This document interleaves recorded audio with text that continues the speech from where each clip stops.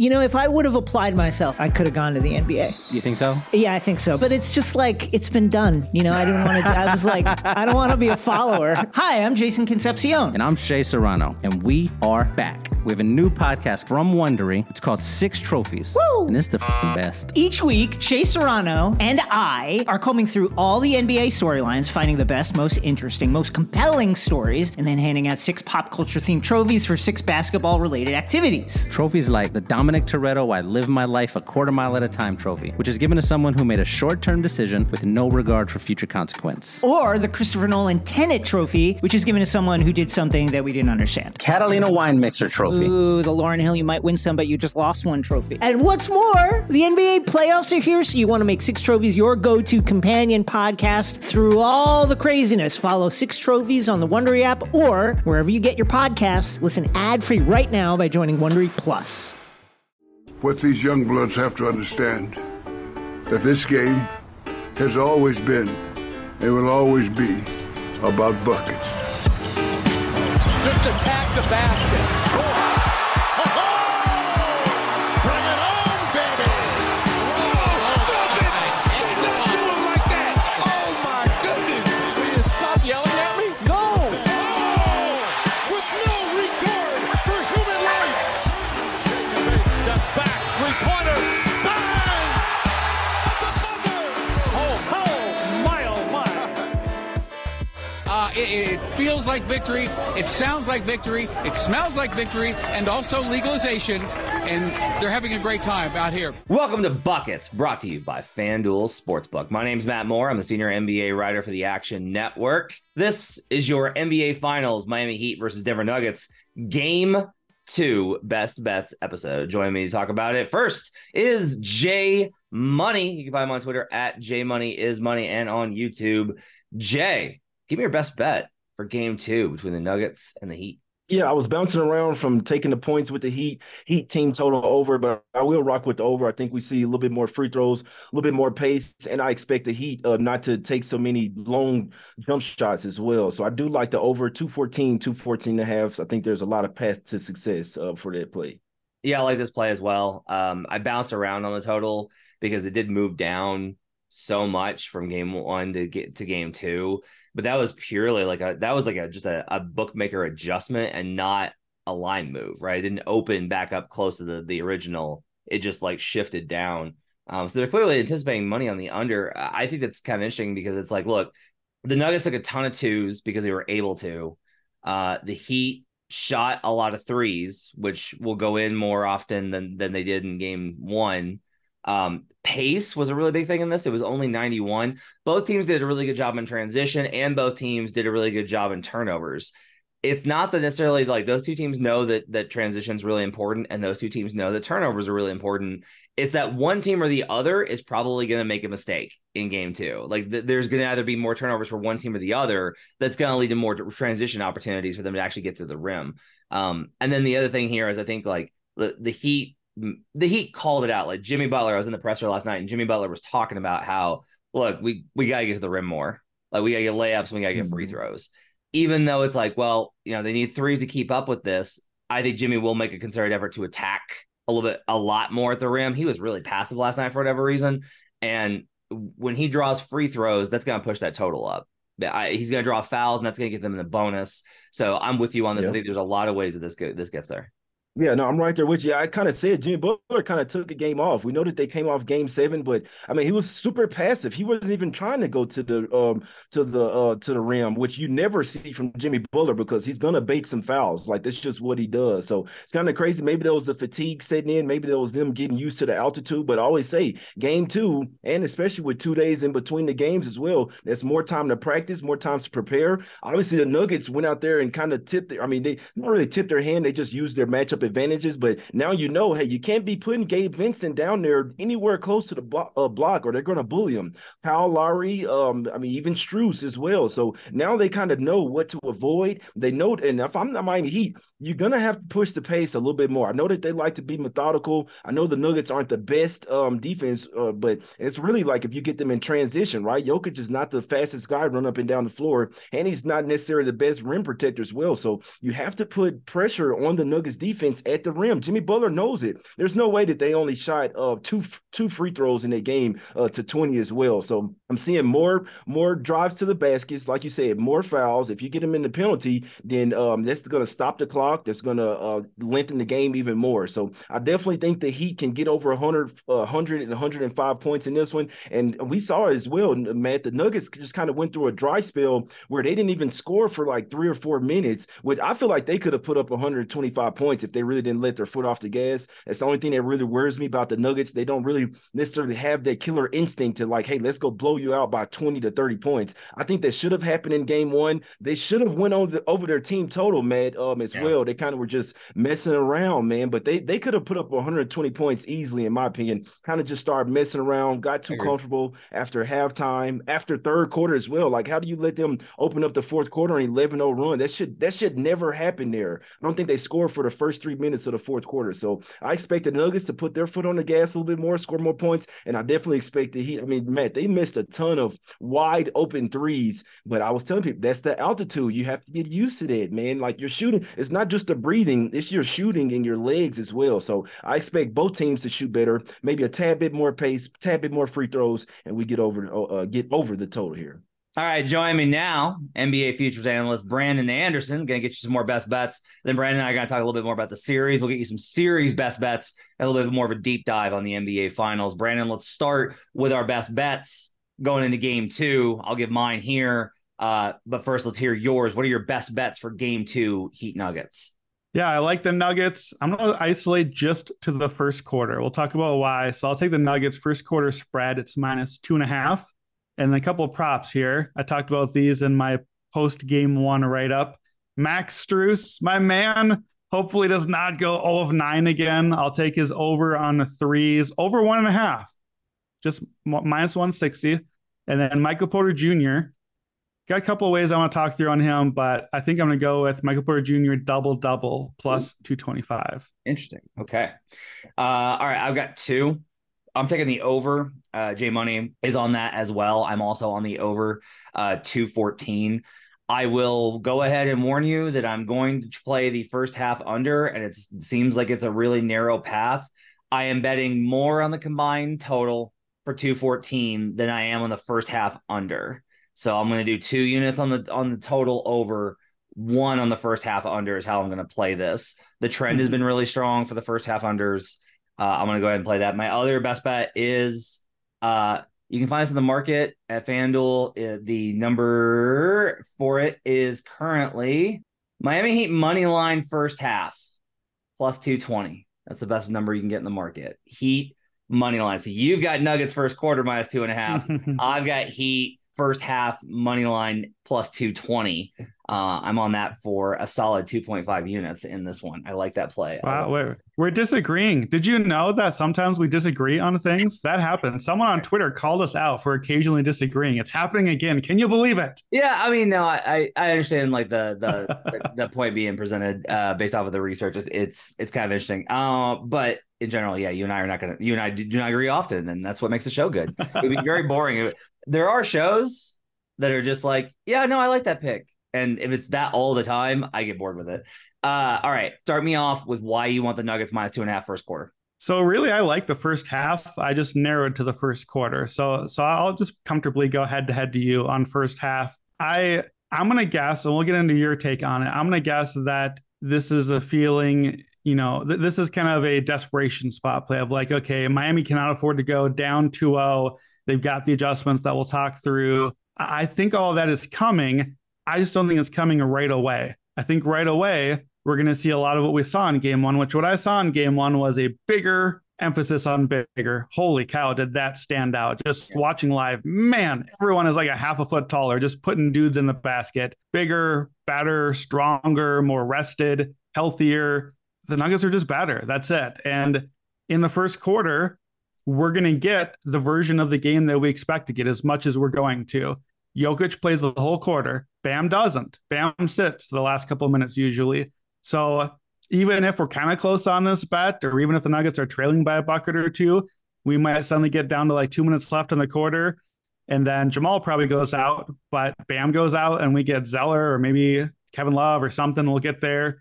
but I like our chances of kind of pulling this back from the brink if we needed to, even if Miami got the hot start. I just think Denver comes out and is the better team. And I'm specifically not playing the full game here. I don't mind it. I expect the full game cover to happen, but I'm not playing it because I'm giving Miami credit. I'm giving Miami credit of adjustments and pushing and playing for their season later in the game. I'm giving them credit for that in the second half. I'm even giving them a little credit in the first half, in that if I like the first half, which was my initial play, why bother counting the second quarter when Nikola's sitting over on the bench? No, thank you. I'll just take my first quarter and get out of here, sir. Thank you very much. So that's how I got there. First quarter play. I think that it's Denver just is the better team early. And then Miami says, oh gosh, this again. Okay. The zone, the 1-4, the 3-2, Kevin Love, all the adjustments. Here's all the stuff. We got to do it all now. But I think it takes at least a little bit to get there. And by then I like Denver to take the lead. Okay. All right. I disagree clearly. This is partially based off of the pattern I've seen from Denver in these playoffs, which is they come out and that first game at home of whatever series it is, they're amped. They play with a lot of intensity. And honestly, this is like a lot of the story of game one, in my opinion, is that Denver didn't even execute that well. They just play with more force and were better in game one. And that's how they built that big lead. And then they took their foot off the pedal. Like I asked a lot of folks last night that know the team well. I was like, how much of the fourth quarter was heat disruption and how much of it was the Nuggets put their foot off the pedal? And everyone that consistently covers Denver is like, how many times have we seen this where they're in the playoffs, where they're up huge and they just let their foot off the pedal? And then like the biggest problem I think with Denver is that there's two things. One, they don't necessarily look to blow teams out. Like that's not something. They are very Spursian in this regard. They are not the Warriors, but the Warriors were like, it's 20. Can we make it 40? Can we make it 50? Like I've seen Kurt play those guys in the third quarter up 30 before. And I'm like, what are you doing, Steve? It's over. Like, for the love of God, they're already dead, Steve. The Nuggets are not built that way. And that's not even Malone would do that. Malone would absolutely do that if he could, but the Nuggets don't do that. They let off once they're up plus 15. They start to back off just a little bit to conserve energy. And I thought I saw a lot of that in the fourth quarter. I've seen in game twos, they come out a little flat. The team hits them at half of their game twos this postseason. Plus 15 versus the Wolves, -2 versus the Suns, -5 versus the Lakers. They have trailed at half in 2 of the 3, and both since the first round in game twos. Now, this is a 3-game sample. I get it. But this is also just like, I feel like I know the Nuggets and how they approach these games. The other thing is, I disagree with you. I do think Spo's like talking to people that are in the proximity of the Heat that know that team well. There were 2 people I talked to that were like, they know that they're at a disadvantage in this series. Like, they will never admit that, but they know, like, from a top level perspective, they know that they are behind the 8 ball here. And so I think that they have to. And Spo already threw out the 1-2-2 and Highsmith in the fourth quarter, which, by the way, I commented on this in my article. Spo's a genius. I don't know why he did that. You got to save you cannot show them anything on tape for them to look at going forward. They are too smart. Like, they're longer, they're more talented. I am telling you, as someone that covers the team, all of those guys have high basketball IQ, and that coaching staff drills details. They are not a coaching staff that's like, yeah, no, we're gonna go in, we'll do film, and then we'll go play some golf. No. That is, let's get in the lab for 5 hours, and then we'll do a film session with the guys. Like, so they are going to have a game. I want to ask a question on that real quick, because I saw you say that, and that was my initial thought as well. Is what are you doing? You're emptying the tank of all these things. You've shown all your cards. Miami gets to see all that film too. Is it possible that Spoelstra is saying, you know what, Nikola Jokic is a basketball savant. He's going to figure this stuff out in real time anyway. Let me see the film. Let me try a few different things and see what might work, and let me adjust to the film I get to see and be ready for honing in on the things that work best of my options. Yeah, I just think that the problem is that all of these, like this is one of the things that annoys me about so much of the conversations about coaching. These tricks, if you can beat them, once you figure out the triggers, it's done. Now, the Celtics don't have the personnel to do it. Like, they don't know how to do it. Like, they just don't know how. Like, they're not going to learn. I don't know why, but they're not going to learn how to beat that zone. Like we have enough evidence over 3 years of the Celtics. They don't know how to beat it. The Nuggets do. And so it's like, even if you improve your execution, like there were plays where Jokic got the ball in the middle and then like both teams kind of screwed up where Bam gave him too much space or Jimmy gave Murray too much space and then Jokic and Murray both backed away from them, like taking fadeaways instead of leaners. Like there's all these like little things that they can adjust. So I've talked all about all these things. So why am I on Heat? I think they throw the kitchen sink at him. I definitely think that the Heat come out with a lot more intensity. I just think that they're going to bring a high level of intensity, and this stuff does matter. Like that's a cliche point. I'm telling you, when you get to this level of competition and you have teams that are this good, and even though like we think Denver is way better, and I still do, and I think they're going to win the series, like Miami's execution level when they're locked in and at a high level, it still makes them really good. It makes up for a lot of their talent disparity. So they're going to come out and play with more physicality. I do not trust Denver to come out with like a let's kill them here. I think Denver probably is down. I actually kind of think Denver wins this game. I don't think they're losing. I think they won both of the games in which they trailed at half. But first half, here's the other one. I got some trends for you, okay? You ready for this? I'm ready. The Heat, since 2000, in the last two postseasons, okay, after a loss, have gone 10-4 straight up.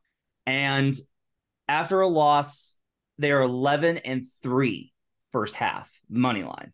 On the road after a loss, 4-2.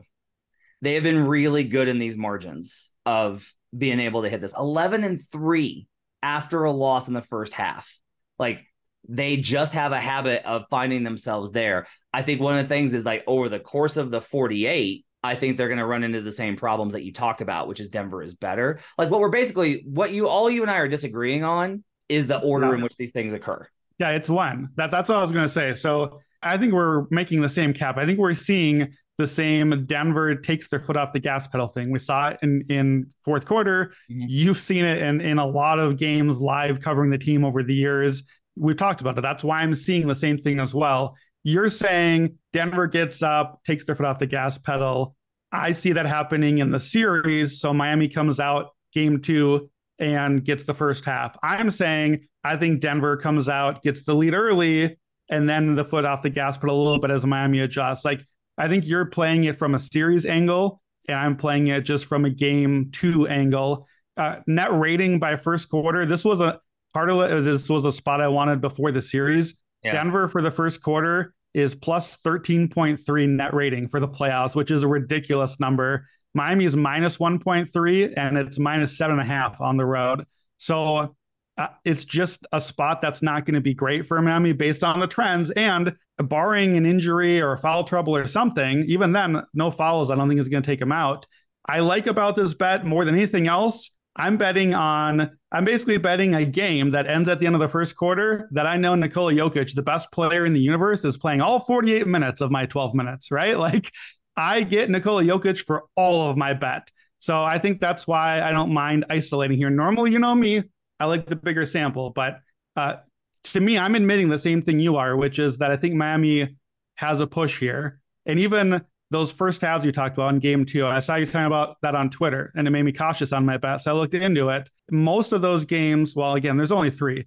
The runs came where it got closer in the second quarter. And I'm going to guess, without going back to look too close, probably in the non-Jokic minutes, where like I was surprised in game 1, Jokic like hung out on the bench for like 15 minutes of real time in the second quarter. They were just like 29-20 end of the first quarter. We're good. We're fine. And honestly, and they were fine. So maybe that's when it happens. Again, that's why I want just the first quarter. I know Jokic should be out there then. So I think we're on a similar page. It's just a matter of when that Miami push comes.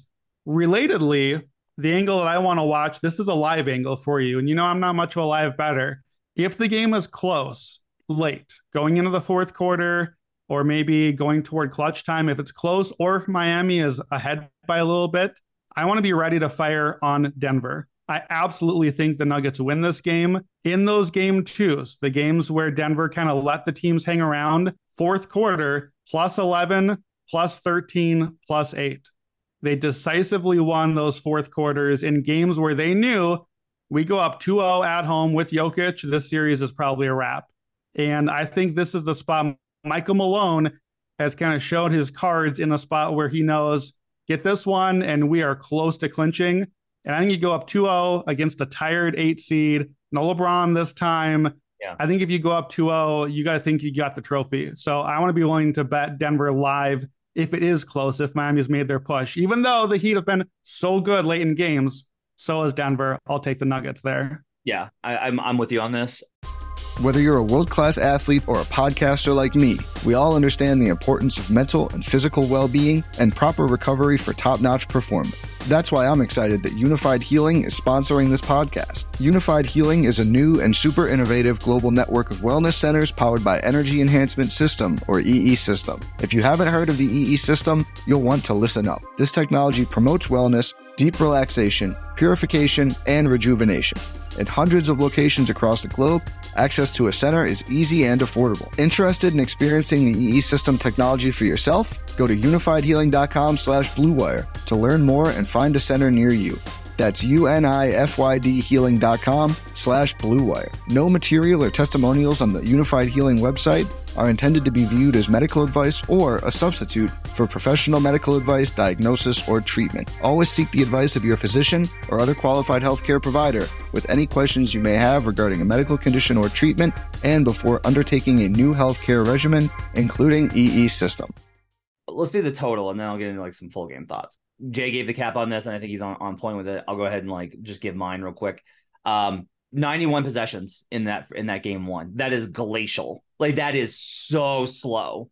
And a lot of that, I want to give a lot of credit to both teams' transition defense. Both teams were just like, no, which is like such a big emphasis because these are the number 1 and number 2 transition offenses in the playoffs. Miami's actually number 1. Denver was number 1 in the regular season. So like, you can't let them get out in transition. Duncan Robinson was phenomenal last night in transition defense. Couldn't hit a 3 to save a soul, 1 of 5. But like, his transition defense, he did such a good job against Bruce Brown, who put so much pressure at the rim off of misses. That's their entire second unit offense.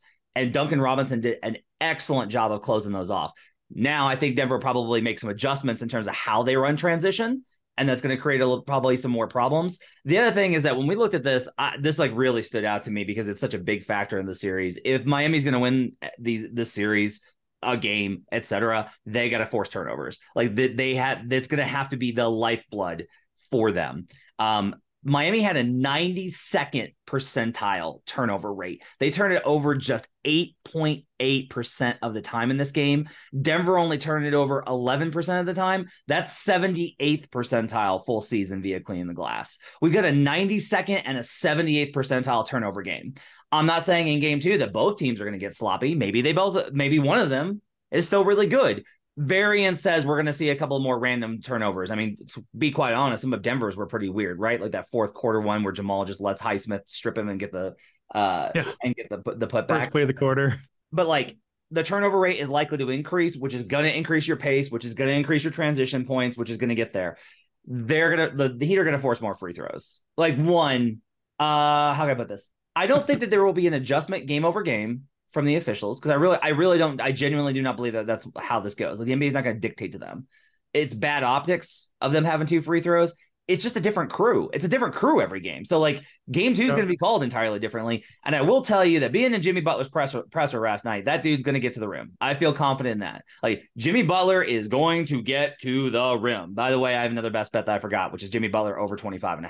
He's like, Jimmy's coming. Jimmy might be hurt.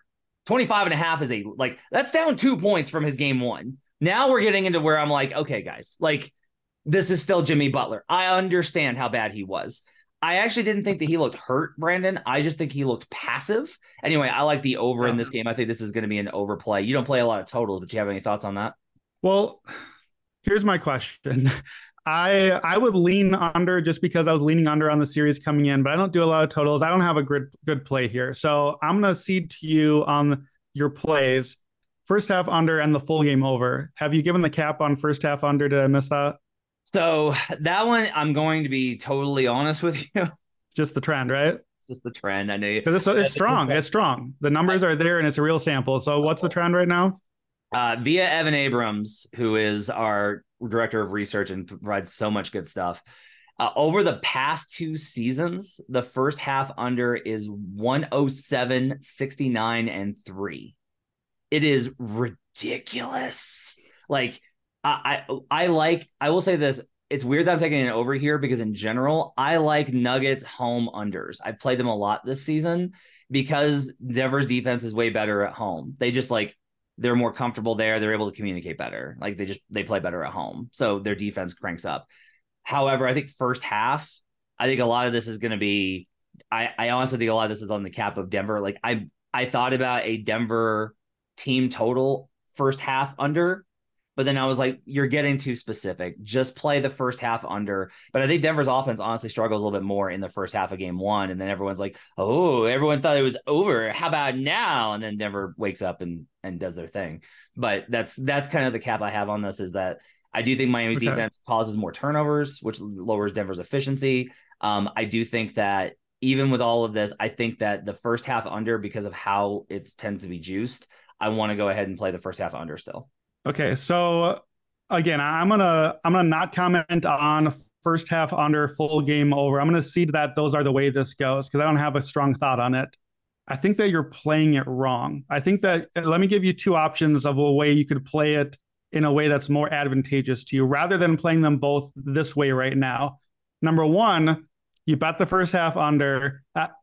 Am I right that you cannot bet a second half over under isolated right now going into the game? I don't think that's posted anywhere. I believe we actually do have that at some books. There are second half unders. Okay. So either you should bet just the first half under and just the second half over, isolated from each other, because you're effectively betting a second half alternate over by playing the full game, assuming that the under happens, right? Mm-hmm. Right. So either play a second half over separate because you're getting a way better line than you are effectively doing by doing a whole game plus a first half under. Like, I mean, the counter argument to what I'm saying is, yeah, but I could win one and not lose both. Okay, but win one and not lose both, you've lost money still, right? You've still come out behind. So I guess I'm come out slightly behind, but I think either you do first half under, second half over, or first half under, and then halftime live, you bet the over, and maybe there you play an alternate because you're going to get a much better number than what's there now.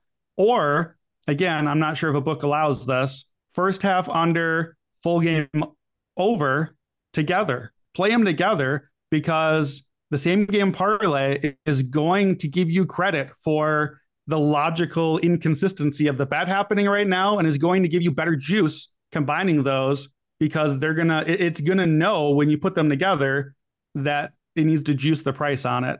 So I think you need to account for, like, you acknowledge the logic is it's a tight path here. That's fine. It can still happen that way. I think you just need to allow yourself to bet it in a way that pays out accordingly. I hear you. Let me think on it. I'll see what I wind up putting in the app. I still kind of lean towards the original play. I am going to play more towards the over than the first half under. It is at both times to mitigate the damage if I lose the combined over. I don't see a scenario. I'll say this. I don't see a scenario. I see a very low percentage outcome of it being a first half over, full game under. It's possible. Yeah. But game script doesn't go that way. And you did say too, I believe, a couple units on the full game, 1 unit on the first half. So that also negates my you're just going to come out even and slightly lose because you're acknowledging which one you like better. So that's maybe just the way to do it as well. Let's do props. I'll do Jimmy first here just to kind of knock this out. Being in the presser and look, this is, you could say what does being 5 minutes in a room with a guy really matter, especially when he's facing a bunch of cameras. Just the way that he talked about it, because sometimes guys are very defiant where they're just like, nope, I think I played right. I just shots didn't fall, we'll be. And Jimmy was like, we took a lot of jumpers. Jimmy Butler was like, we took a lot of jumpers. He's like, we can make those, but we took a lot of jumpers. It was a process answer from Jimmy Butler. Jimmy Butler was basically like, it doesn't matter if we can hit those. I have to put more aggression on the rim. I got to put more pressure on them. He's like, we got to get more layups and more free throws. And he's right, because a lot of this is, and we'll talk about this when we get into kind of the series, Bam had 26 on 25 shots. Bam was great last night. I thought Bam battled. He played Jokic as well as you can in terms of fronting and trying to deny him and doing all this stuff. He was the second unit hub offensively. He made his shots. He was so good, and none of it felt impactful. He was a -6. Like, none of it felt. The Nuggets are just like, cool, Bam, good job. Like, and Butler's smart enough to know that. And Butler honestly was baffling to me in his approach. Like, he was just like, oh, I got Jamal Murray on me. I'm going to take 2 dribbles and then flip it to the outside. I was like, what are you doing? And he's not comfortable against their drop coverage. But what he'll do more is instead of accepting the pull-up jumper, he'll lean more into, I'm just going to have to score through them. And it did not look to me like he looked more spry to me, honestly, than he did at the end of the Celtics series.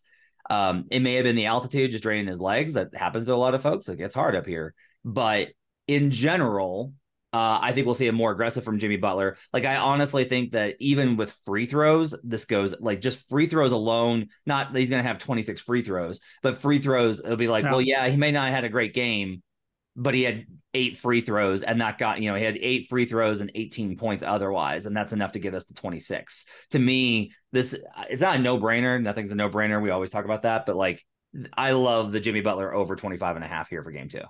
Yeah, I can't join you on this one. I actually have in my notes the Jimmy Butler under, and I'm not going to play it. I decided against it, but I just don't see it from Butler right now. And I understand that the look in the eye thing, but Jimmy Butler came into the arena last night with a shirt saying 4 more, and that didn't happen last night either. So it's like Jimmy Butler believes everything Jimmy Butler believes, and that is what makes him great as a player. I just don't see it right now, and I don't think he's getting lift. He hit a lot of front rim on shots. That to me is the telltale sign of a dude that's just tired and not getting lift on shots. If anything, I see an under 20.5 as a plus 265. That's what I was looking at as he's under that in 3 of the last 6 games. He's had 16 or less in 3 of the last 6. So to me, if I do just an alt and not the actual line, is me saying, okay, yeah, sure, he could go with us. I don't know. I'm feeling kind of 50-50 on the actual line. If he goes under, I think he goes way under. That was kind of the James Harden thing in that series too. Like, if he can't get to 25 or 26, it's probably because he just didn't have it like he did in game 1 again. And I'll say this, I bet the under in game 1. I don't think I gave it out on the podcast, but I had it in my game 1 card on the article. He came out, he hit a shot right away. He hit a 3 2 minutes into the game. And I was like, well, lost that one. Jimmy looks fine. He's going to be good. And then I don't know what happened after that. That was very weird. But he's averaging 20.8 points in losses for the postseason. So I think if you want to play a Butler under, I suggested this in the same game parlay in my article and didn't actually do it. I think you have to do it. If you want to play a Butler under, I think you have to play it with a Denver money line or something. Like, if Butler's not scoring, especially if he doesn't even get to 20, then you have to bet Denver as part of that bet just to give yourself. Yeah, they're not winning if he doesn't get to 20. So the foul thing, by the way, 2 free throws by Miami tied the fewest ever in any playoff game. No, not tied. It is the fewest ever. There was a 3, and that's the only game with less than 5 free throws in NBA history. 8 fouls that Denver had tied the record for fewest fouls by any team, and 2 of those were offensive fouls. So 6 defensive fouls. I personally didn't feel like, oh man, Denver's just getting a great whistle here. I just didn't feel like Miami earned the fouls. Like, I'm sure there were a few that could have gone the other way, but that's the settling for jumpers thing. There's 2 things. Well, it's not just settling for jumpers. They got great clean looks on the shots they wanted. So it's like, that's true. Like fourth quarter, they were getting dunks with nobody around Bam. Like, they were getting cuts and stuff. Like, Denver's defense wasn't good in this game. Like, that's one of the reasons I'm as much as I'm playing a couple of angles towards Miami in game 2. Like, I feel more confident about the Nuggets -1.5 series spread line and -2.5 that I eventually bet. Like, I just feel better about it after because it's like everyone was like, well, Miami can shoot better. I was like, Denver can play better. Like, Denver's execute. This is what's crazy is like Denver won this game by double digits. I am telling you, as somebody that has covered this team for 11 years and all of the Jokic era, that was a B game. That's it. No better than a B. Not just shot variance from Michael Porter Jr. Execution wise, that was a B game from Denver. They got so much more in the tank. That was my cap coming in the series. Is like I felt like Denver's floor was about Miami's ceiling, and this was not a Miami ceiling game. That's why Denver won comfortably. Yeah. But I think that's the problem here is Miami has to close that much of a gap, and to the Miami will shoot better crowd. Miami made 13 threes and shot 33%. During the whole season of 82 games of data, Miami shot 34% on threes and made 12 per game. Miami did not shoot horrendously in this game. Miami shot exactly what their season averages were in this game. We're just warped because they apparently shoot 94% in all the other games this postseason. Well, and this was not an outlier game for the Heat. This was a normal game for them. Yeah, like, I mean, here's a lot of it is like Gabe Vincent was 2 of 2 on contested looks and 5 of 12 on uncontested, which is 42%, almost all of those threes. Like, if you take out Duncan Robinson, who Duncan's a good shooter, Duncan's a great shooter. You take out Duncan and Strus. Strus is 35% for his career, 37% this season. You take out those two guys. Like, Strus is a good shooter. He had a bad night. You take out those two guys, Caleb Martin, Jimmy Butler, Kyle Lowry, Gabe Vincent, all of those guys, those 4 dudes, 50%, all of them from 3 or better. So, like, this wasn't that the Heat didn't shoot well. Max Strus and Duncan Robinson didn't shoot well. The rest of the Heat, once again, shot above expectation. And so it's like it just kind of evened out in the end. It worries me that to the Miami will play better crowd again, Bam Adebayo had 26 and 13. Gabe Vincent hit 5 threes. Haywood Highsmith scored 18 points in 23 minutes off the bench. Those are black swan outlier events for the Miami Heat. 3 of them happened, and they were non-competitive from like the middle of the second quarter on the rest of the game. They never threatened to win the game. So got to 9. Yeah. They got to 9 fourth quarter. There was like a moment where the crowd was getting a little antsy. I'll give them that. Yeah. They cut it to 9 once for, I believe, 34 seconds was the length of it being within a single digits. Like, again, you're still 9 away. You're like you commented at the time, you're 1 run away. No, you're 1 run away from getting tied, where you're still a heavy underdog because the Denver Nuggets are way better and at home and going to punch you back. Like, you're also at 9 points, 1 run away from it being 18 again, and it's over. Yeah. And that's kind of the way that it went. So we talked about Strus. Let me get into my Strus threes prop here. So I like Strus over 1.5 threes. I talked about this in my game 1 reaction. It's a numbers play. The dude went 0 for 9. If you are a 37% shooter, the odds of you going 0 for 9 in the game are 1.5%. Like that's the black swan outlier too, and just in the wrong direction. So this is how basketball goes. Variance happens. The odds of you hitting at least 3 in that spot is 71%. I'm only playing the over 1.5. The line dropped here because he was so bad. So I'm taking the juice. It's minus 160, but I only need 2. If he gets 9 shots up, the odds of a 37% shooter hitting 2 is 90%. So I will say this. I think I probably want this one at 2. He has had 3 or more threes this postseason. I believe 5 times, but all but one of those were against the Knicks. So let me ask you this.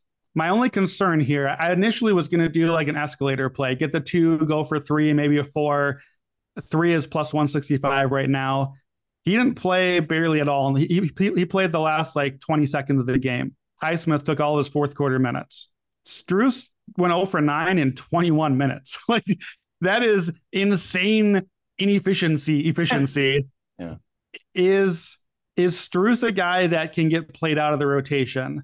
And in particular, there's a chance Tyler Hero comes back for this game. Is Strus the guy that loses the minutes there? And do I at least need to wait to play this till we get Hero news? Oh, yeah. I think you got 2 problems there. One, everybody kind of had their way with him defensively. Aaron Gordon got him on switches, punished him. Jamal Murray looks small. Punished him. He's tiny. Like they're all tiny. Here's the problem. I genuinely think it's a coin flip between him and Caleb Martin, who stays in the rotation. Like, I don't know I think Highsmith plays more. I think Highsmith plays more. I think Kevin Love plays more. I still kind of think Tyler Hero plays game 3. Like, I don't know. Yeah, I do too. I just don't understand bringing him back for a road game. If they do, then it is a sign that they're like desperate to win this game.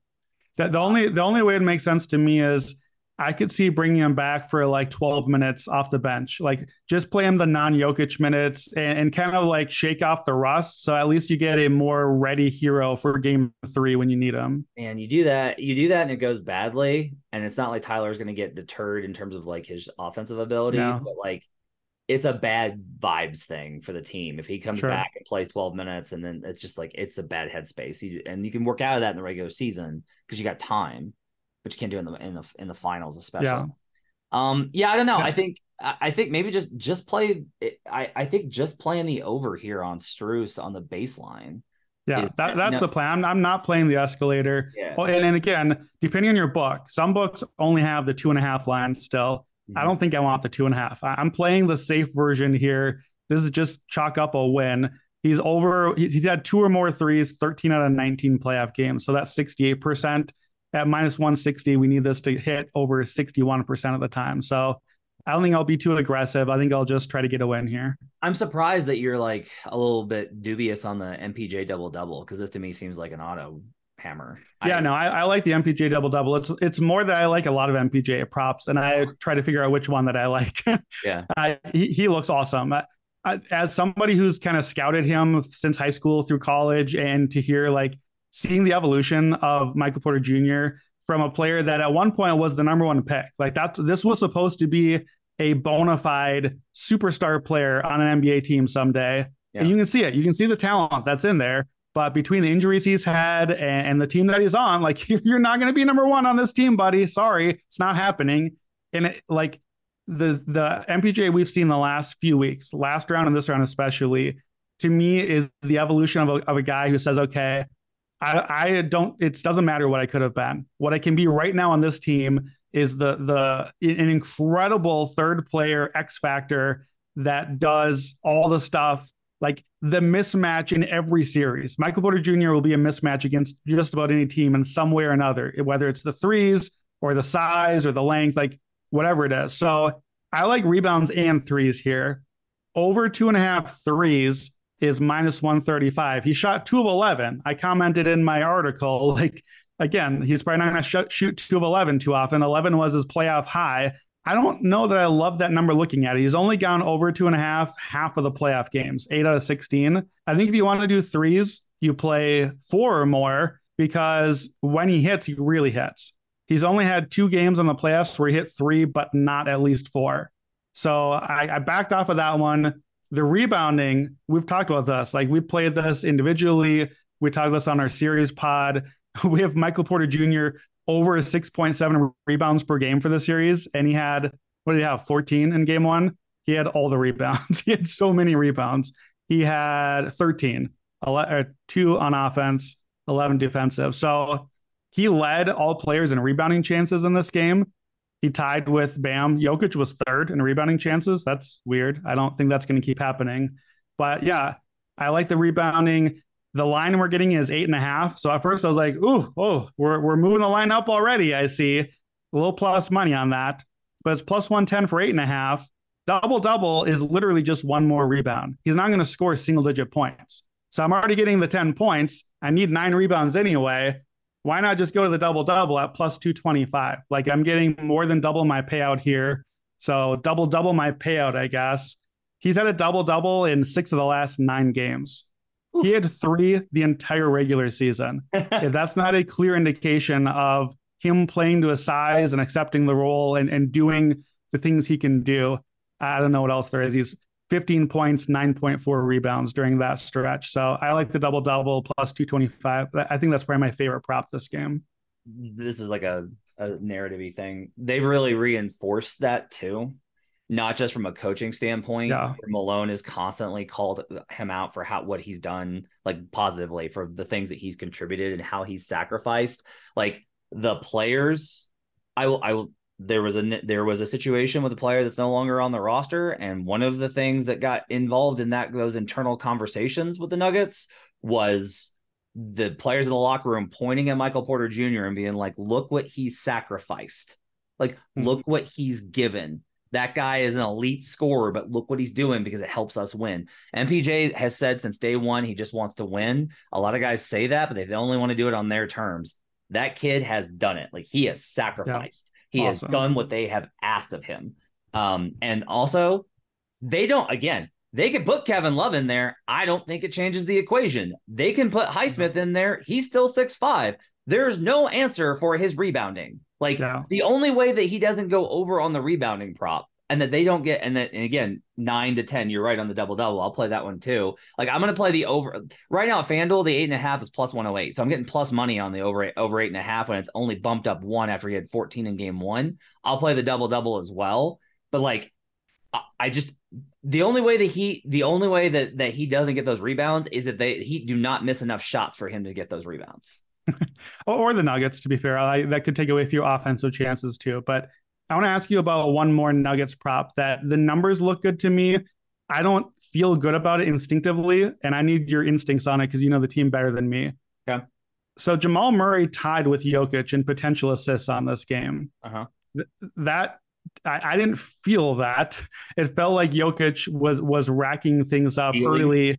Yeah. So they both had 17. 17 potential assists is a lot more than I would expected from Jamal Murray. So he had 10 assists in the game. I believe I saw he and Jokic first teammates in finals, only the second teammates ever in finals history. Magic and Worthy were the other two that had 25 points and 10 assists in the same game. So pretty good in your first finals game. Not bad. So he had 10 assists on 17 potentials. His over-under is either 5.5 or 6.5 at books. 6.5 to the over is plus 116. If I'm getting 17 potential assists and we say usually you're going to convert half of those, that's 8.5, 9 assists. Like, how are we sitting at a line of 5.5 or 6.5? And I didn't see it. I didn't feel it watching. I didn't normally on props. I make notes and I come away thinking like, ooh, like I noted Jamal Murray, he's getting a lot of rebounds. That size is looking good. Maybe that's the thing on the assist too. Maybe he's just bigger and getting to angles that Miami can't defend. Should we be playing Murray assists? Because I didn't really see it, but the numbers are really strong here. How many assists did he have last night? 10? He had 10 assists on 17 potentials. And remember the 17 is always an estimate as well, but usually pretty close. Okay, 40% of those are to Nikola Jokic, of those assists. That's how many. So 4 of the 10, yeah. 4 of the 10 go to Nikola Jokic. That's honestly low, and they're still going to run a ton of this two-man game at him. Like, this is one of the reasons why Jamal will have like high assist games when he doesn't feel like he's actually like managing the game very much, is because they're just spamming pick and roll, and it's just bounce past Nikola floater, bounce past Nikola turnaround. Yeah. Like, he's getting a lot of credit on those assists. So I would tell you, like, that's not going away. The Heat don't have an answer for the two-man game. They tried everything in game 1. They switched it. They played zone. They did this. They did that. Nope. This is the best two-man game in the NBA right now. There is no better combo of two players working off of each other than Nikola Jokic and Jamal Murray. It is the best two-man game in the NBA. So that's honestly, you can get 5 with just Nikola and Jamal. Just Jamal passing to Nikola can generate 5 assists in this game. So I would tell you that, like, yeah, I do like the over on assists there. One final one I want to throw out there, because I forgot to mention this one. I'm on Gabe Vincent over 16.5 points and assists. This is a really great series for Gabe Vincent. I like this from the beginning. The Nuggets are going to dare him. Like, you can't play at the level on everything. You're going to be running off too much. They're playing a little bit drop versus Gabe Vincent. He'll take those shots off of the bounce and he'll hit them. He will find spot up threes, and he actually made some really high level passes out of the double coverage. He made a beautiful pass to Max Strus. It's on my Twitter at HP Basketball, a laser to Strus. He missed it because Max couldn't hit water if he fell out of a boat last night. But in general, like, Vincent's making the reads. He's a high level player for this matchup. I don't like the matchup for the Heat in the series, but Vincent among the guys is like Vincent and Bam are the two guys I like the most in this matchup. And guess what? They both had really good game 1s. Those are going to be there in game 2. Jimmy's going to take some of those opportunities away. But when we look at like the overall context of the game and how many opportunities he's going to have, like, you know, Gabe Vincent in game 1 had finished this game with 19 points and 5 assists. We're talking about 24 versus a 16.5 line. Like, there's room for better assists if Strus can hit some threes, even if Gabe doesn't get as many shots up. And I think Gabe will still get shots. I like over Gabe Vincent 16.5 points and assists. Yeah, the number I like most about Vincent, other than obviously 5 threes in game 1, is 38 minutes. That really surprised me checking it out. I mentioned Strus only 21. Gabe Vincent did not get played off the court because he's a really good defender. Like, when he was out the one game last series, that was a big thing that happened, is his defense was missing. I think he belongs out there. I think you're right. So just the volume that he's going to have and the chances he'll get, I don't mind that one too much. I want to ask again on the hero thing. Even if it doesn't happen in game 2, where do Hero's minutes come from? Well, let's say at some point in this series, he starts getting 25 minutes a game. Who are the 25 minutes coming away from? Are they coming, because it ties to your Vincent one here, do any of those 38 minutes theoretically go to Hero, or is it coming from Strus? Is it coming from Highsmith or from Caleb Martin? Where are they going to hit? Because there's probably an angle we can play on a series bet or something accordingly. So this is one where I gotta think through it. The talk from Heat fans has been that Caleb, Strus, and Duncan will lose minutes when Hero comes back, because it's effectively you're taking away. Oh, like Hero is more built as a wing shooter that plays more on ball. I actually don't expect Gabe to lose a lot of minutes when Hero comes back, even with Hero being a primary ball handler, because Gabe can play next to him and they'll just play Jimmy bigger. That meshes with the second half adjustment after Aaron Gordon stuffed Caleb Martin and Max Strus into a trash can and hit it with a baseball bat. They put Jimmy Butler on Aaron Gordon full time, because they were just like, we just gotta put size on him. We can't do anything else, which, by the way, that sucks for them, because now you don't have Jimmy to try and deter and wear down Jamal Murray. Yeah, the Heat will be great this series, as long as Jimmy Butler just guards Aaron Gordon and also defends Jamal Murray and also attacks the basket and also scores 30. They'll be fine. Same thing with Bam. All those things. If Bam can anchor the second unit and be the primary scorer and take the most shots and have the most rebounds and defend the best player on the planet, who has him beat by about 55 pounds, should be easy work for Bam Adebayo. I think that's what happens. You may get to a situation where you're like, you can't have Gabe and Hero and Jimmy at power forward at 6'7", and then like one of those other dudes, even Highsmith, even Highsmith, we can't get there. Hero feels like the smallest of these dudes too. Like if we saw the size advantage before, I worry that he could just get really hunted defensively the moment he steps out there. I think part of this may be, and Spo just tends to do this. Like Spo's not going to be like Spo tried Zeller last night. He tried it and it got destroyed. Right. Did not go well. They may have to just be like, we just have to, like, we don't have any option. Our bigs aren't good enough. We just got to go small. Like we just have to go. Even if we're just getting killed, I think so. We just have to have more offense. Yeah, I think go small and go offense. I think it's like, well, if we can't really stop them on defense anyway, we may as well get Kevin Love shooting out there and Tyler Hero shooting. Like we're just going to have to try to outscore them. And good luck to us on that, but it's not really working the other way anyway. So we may as well go for it. On the series, the prices have appropriately shifted after a game 1 win. That's going to happen, and a double-digit game 1 win. Both of those things wind up impacting how these series are kind of looked at.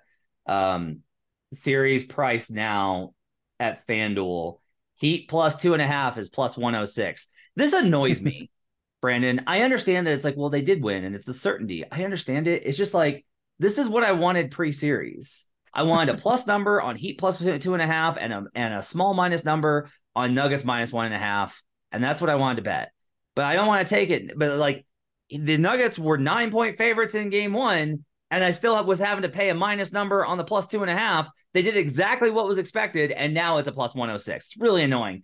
So why don't you want it? Why don't you just bet that right now? If that's the bet that you wanted, to me, Denver, I don't think the series price should have barely shifted at all. Denver just won the game they were most certain to win in the series, in my opinion. We found out very little from a series standpoint. I think one of the reasons of that, the more I got into it, like I went from like, Heat and I went from like Nuggets and 6 to like Nuggets and 5 to like, I'm not going to bet it, but boy, that sweep number looks good. Like, I think everyone kind of agrees, like only one guy I know picked a sweep, Harrison Wind over a DNVR. Nobody wants to pick a sweep because it just feels so insulting to what the Heat have accomplished. Like, you just don't want to do that. This is something I really struggle with as a media guy. There's a lot of things I struggle with as a media guy, but like one of the things I struggle with is you want to give credit because you watch this sport and you understand how good these guys are. And I'm in that locker room and I'm talking to these guys. So I understand, like I know how good they are. And like, I do know how tough it was to beat the Bucks. I do know how tough it was to beat the Celtics. I do know that they had to beat the Knicks. So they had to spend their time there. Like, I know all these things, but like from an analysis standpoint, we leaned heavily towards these shorter outcomes because of everything we saw in game 1. I don't want to bet it now. And the reason I don't want to bet it now is it does feel like it's an overreaction. Like, even if the market is overreacting to a game one win that we expected, right? I don't want to get involved into like trying to figure out whether I don't want to try and determine whether game one was indicative or not. Like, I don't want to take game one as like a guiding post versus the pre-series, because it's entirely possible that game one also fits our model that the Nuggets are going to win this thing in less than 6 games, right? Like right. Game one fits that paradigm exactly. So why, even if I'm getting a plus number, I'm not getting plus 200, I'm getting plus 106. So like, I don't want to bet it. I'm just annoyed at how the market kind of developed it. What are your thoughts on overall? Wait, so allow me to overreact for you. Okay. I've got 2 series bets. One's just a little prop. I'll get to that in a second, but here's my fun one. So it's a little nibble. I already played the series, the sweep on the series at plus 600 before. That obviously is long gone now. I put the sweep at about 26% right now, effectively plus 300. That's pretty close to the number you're seeing at book. So I don't see much value in it. However, there's a book offering right now Denver to win every game in the series, which obviously means a sweep, by 10 or more points. I'll play it. It's plus 2,200. Here's the math.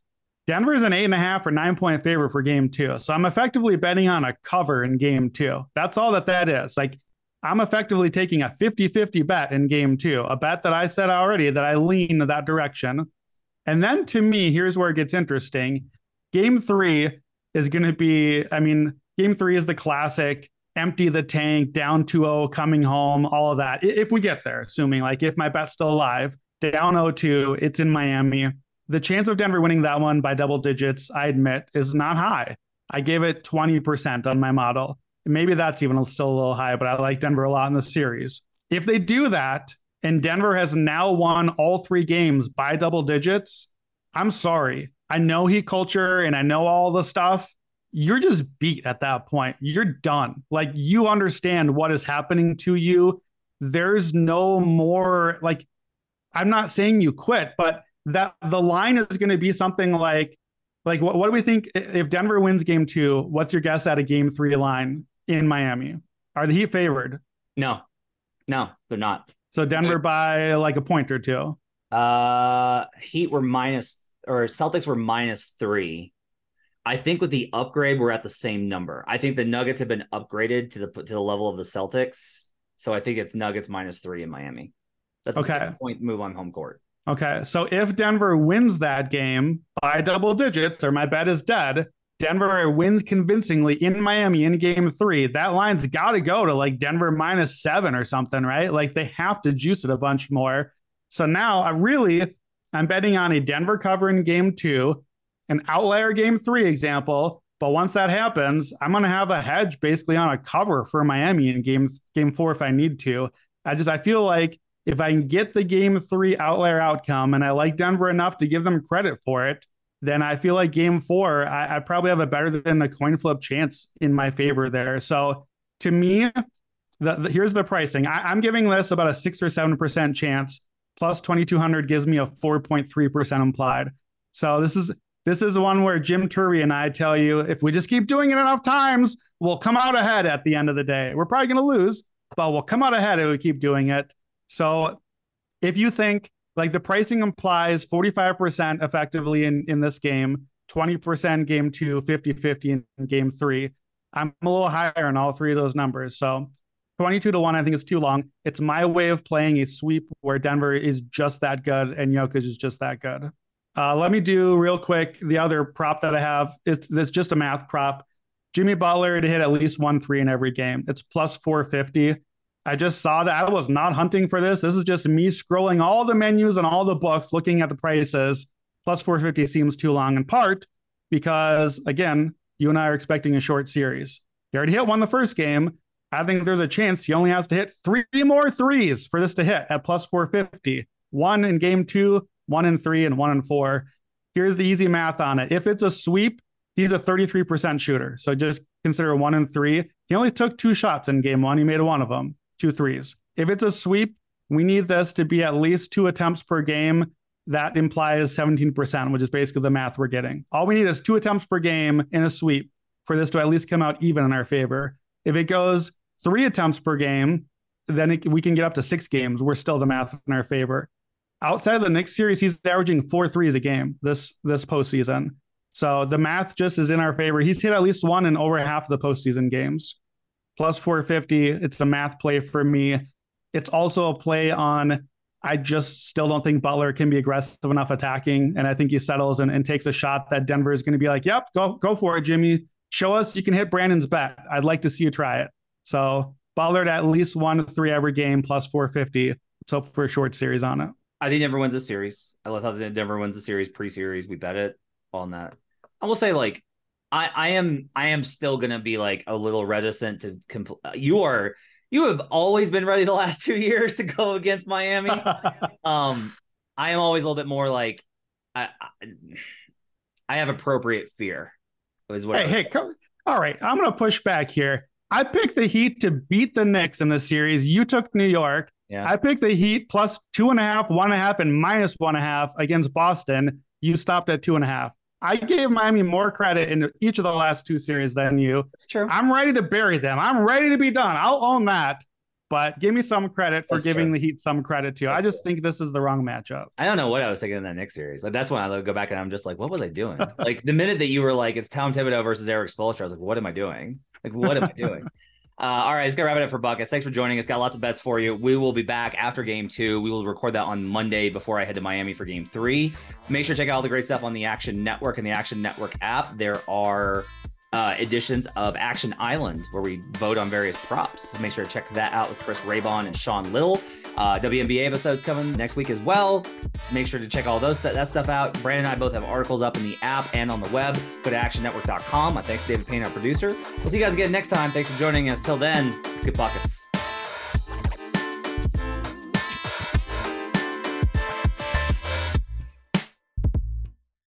Action Network reminds you, please gamble responsibly. If you or someone you care about has a gambling problem, help is available 24/7 at 1-800-GAMBLER.